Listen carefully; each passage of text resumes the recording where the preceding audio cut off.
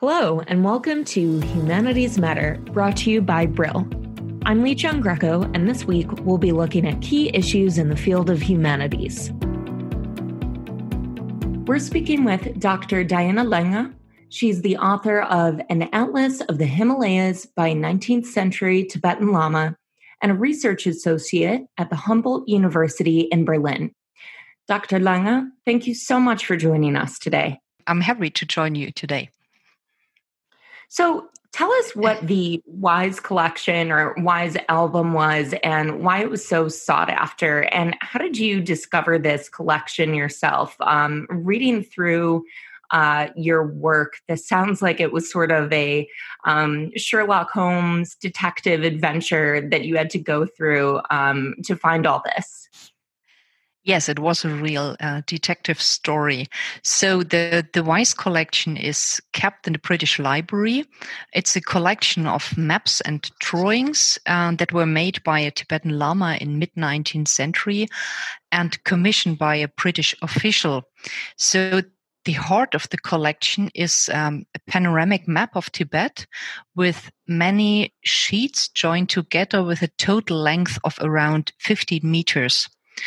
And the Tibetan Lama who made it, he built up this map from the route between Ladakh in the western Himalayas and central Tibet, a route that traders, caravans, and pilgrims had used for centuries.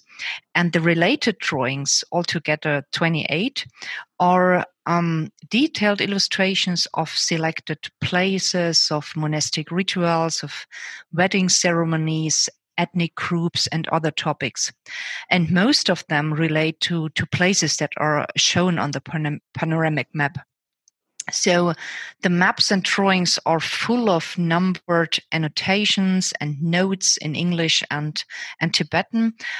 Altogether, there are more than 900 of such numbered annotations, and explanatory notes referring to the numbers were written in English on separate sheets of paper. Actually, the collection was more or less hidden in the India Office Library, where the former British Indian diplomat and Tibetologist Hugh Richardson noticed them in the late 1960s. At that time, the maps and drawings were bound in 3 very large leather albums and inscribed with the name WISE. And this was the start of the long search for WISE, who was finally identified in the late 1990s, so more than 30 years later, as Thomas Alexander Wise, a Scottish polymath from Dundee. So while the collection was named after Wise, he was not the one who commissioned the maps and drawings. And several scholars who undertook research on the collection in the past all attempted, but without success, to trace the origin of the collection. And most recently, the historian and Tibetologist Michael Eris dealt with the WISE collection before his death in 1999. Again, without being able to trace the collection's origins.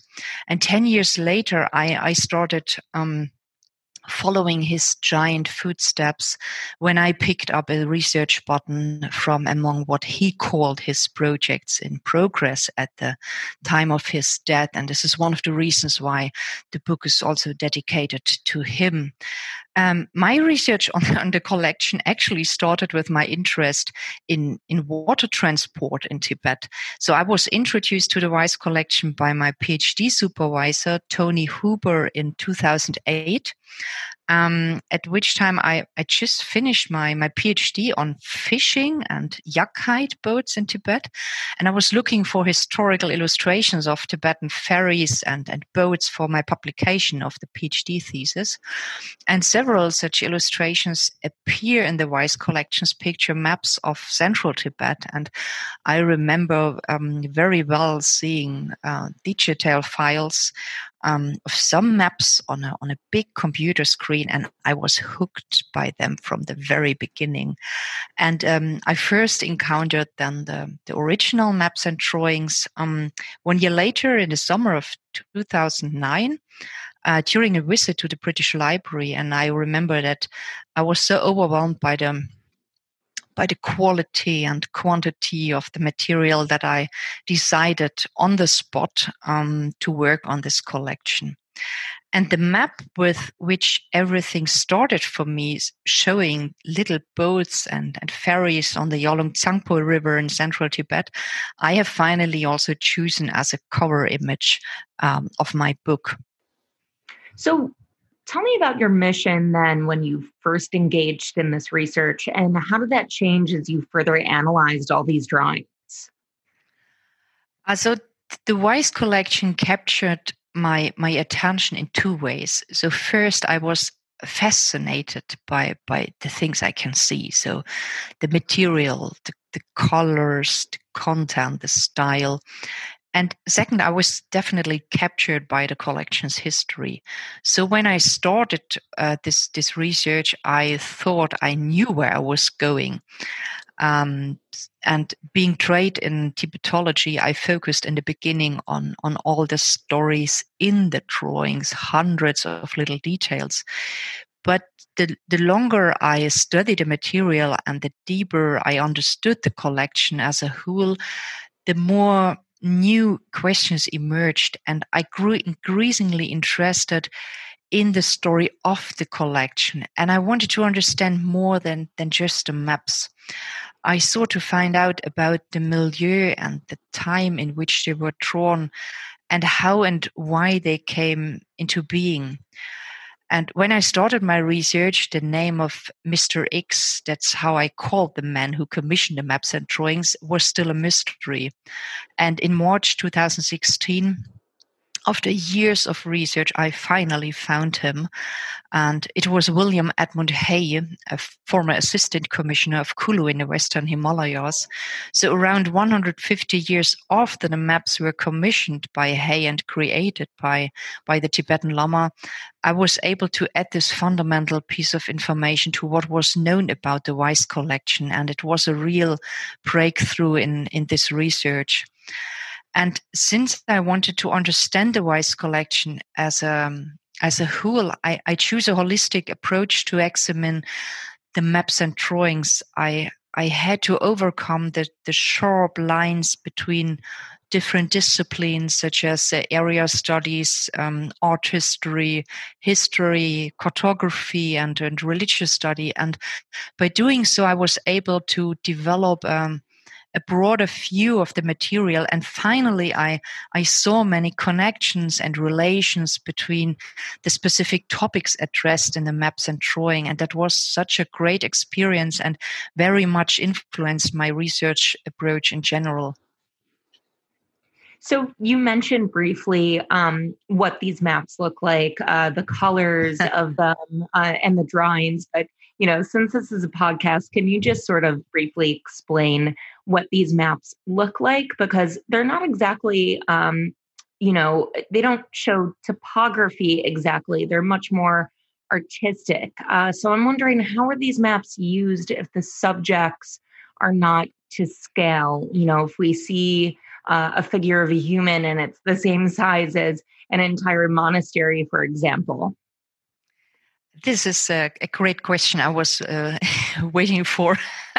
So this collection is the result of a collaborative project between two players from different cultural backgrounds. So we have a Buddhist Lama on the one side and a British official on the other side. And traces of this collaboration can be found at various points on the maps. So the Lama developed his own style of drawing and created maps with a unique hybrid character. And Hay only played a passive role in their production. So the Lama was the more active member of the team, providing his insider knowledge. Hay's role was just to create explanatory notes for the pictorial survey. And every time I look at the Wise collection in the British Library, I'm overwhelmed by the beauty and vivid color of the illustrations and by the map maker's attention to details. And every time I have worked with the originals, I have felt very close to the Tibetan Lama and to Hay. So having the whole collection lying on the tables in the British Library, this considerable examination of the material by Hay is visible, but of course also the Lama's incredible work.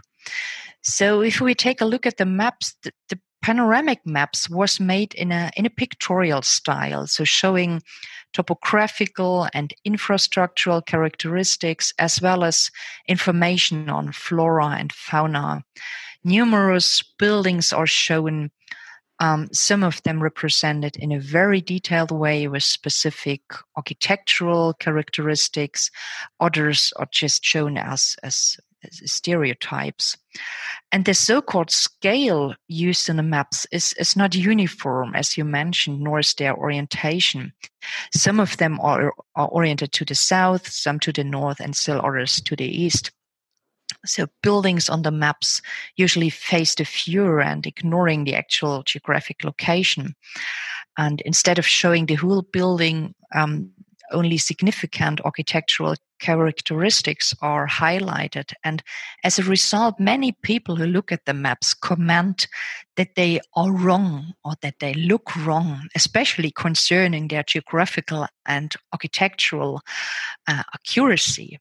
But while these maps might not always seem accurate from a Western scientific point of view, they can give much information about their maker. So, shrunk to the dimensions of the map and ignoring scale and cardinal orientation, one could virtually walk through the landscape along the travel route shown on the maps. And as the most important points of orientation are depicted, these maps would actually pass a practical test. So the map maker, the Lama, he traveled along this route, familiarizing himself with topographical and infrastructural characteristics such as mountains, rivers, lakes, flora, settlements, bridges, and mountain passes. And in turn, he depicted them on the maps. And each detailed illustration contains even more minute details. So, for example, monastic buildings are often shown with specific characteristics, such as different kinds of roof constructions, flagpoles, or entrance doors. And in a similar way, illustrations of people very often show not just specific clothes like hats or shoes, and outer garments, but also ornaments and jewelry, turquoise and gold rings and so on.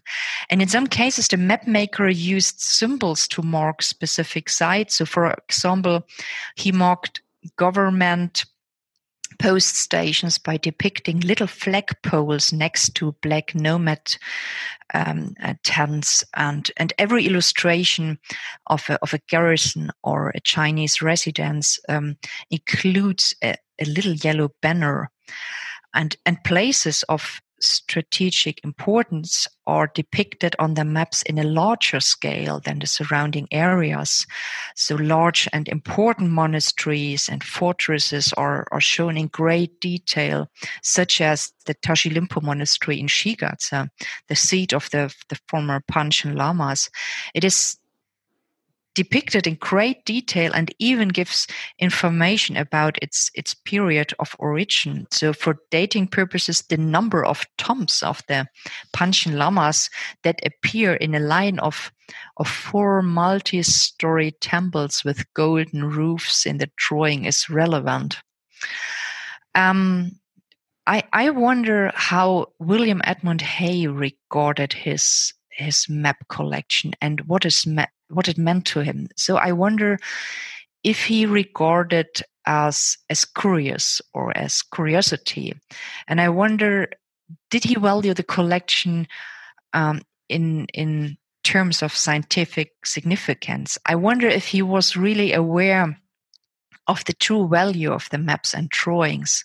So he had no chance to compare these maps with other maps of the area, since such maps simply did not exist in the late 1850s. So in general, British surveyors in British India believed that their sketches and descriptions were true and correct representations of the environment, and European standards of length were taken as being perfectly natural, and the Indians were criticized for the variable length of their customary units, for instance. But the Tibetan Lama who produced the Wise collection maps, he was probably a pilgrim, not a surveyor or explorer. And the atlas he produced reflects his Tibetan conception of space.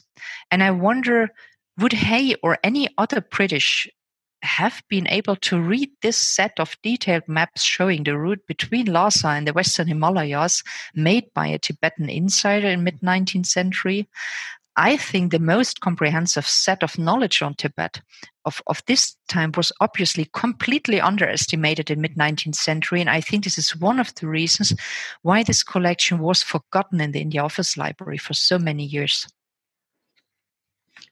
Yeah, you mentioned that there wasn't really any other map like this at the time. Have you ever discovered similar maps in other cultures, especially other parts of Asia, that were similar in terms of the scale and the artistic value that they had?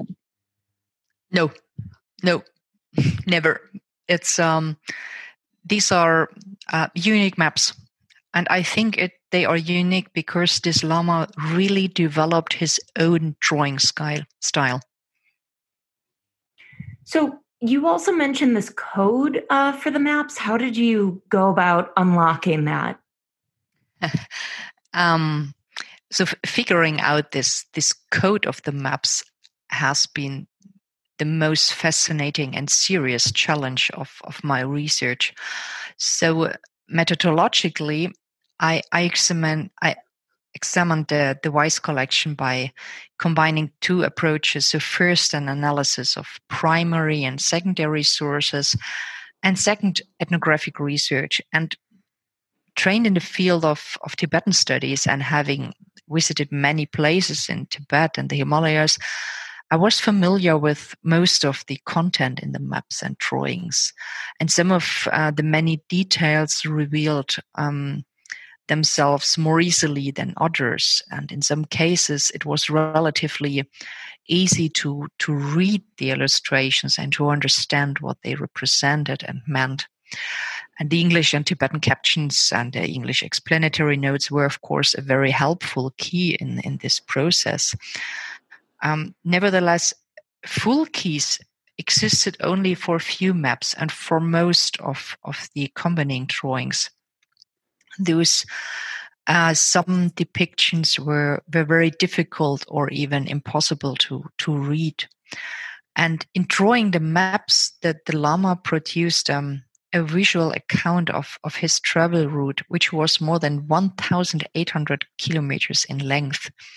And furthermore, he addressed a range of topics in the accompanying drawings that represent an overwhelming wealth of information on Tibet and the Western Himalayas.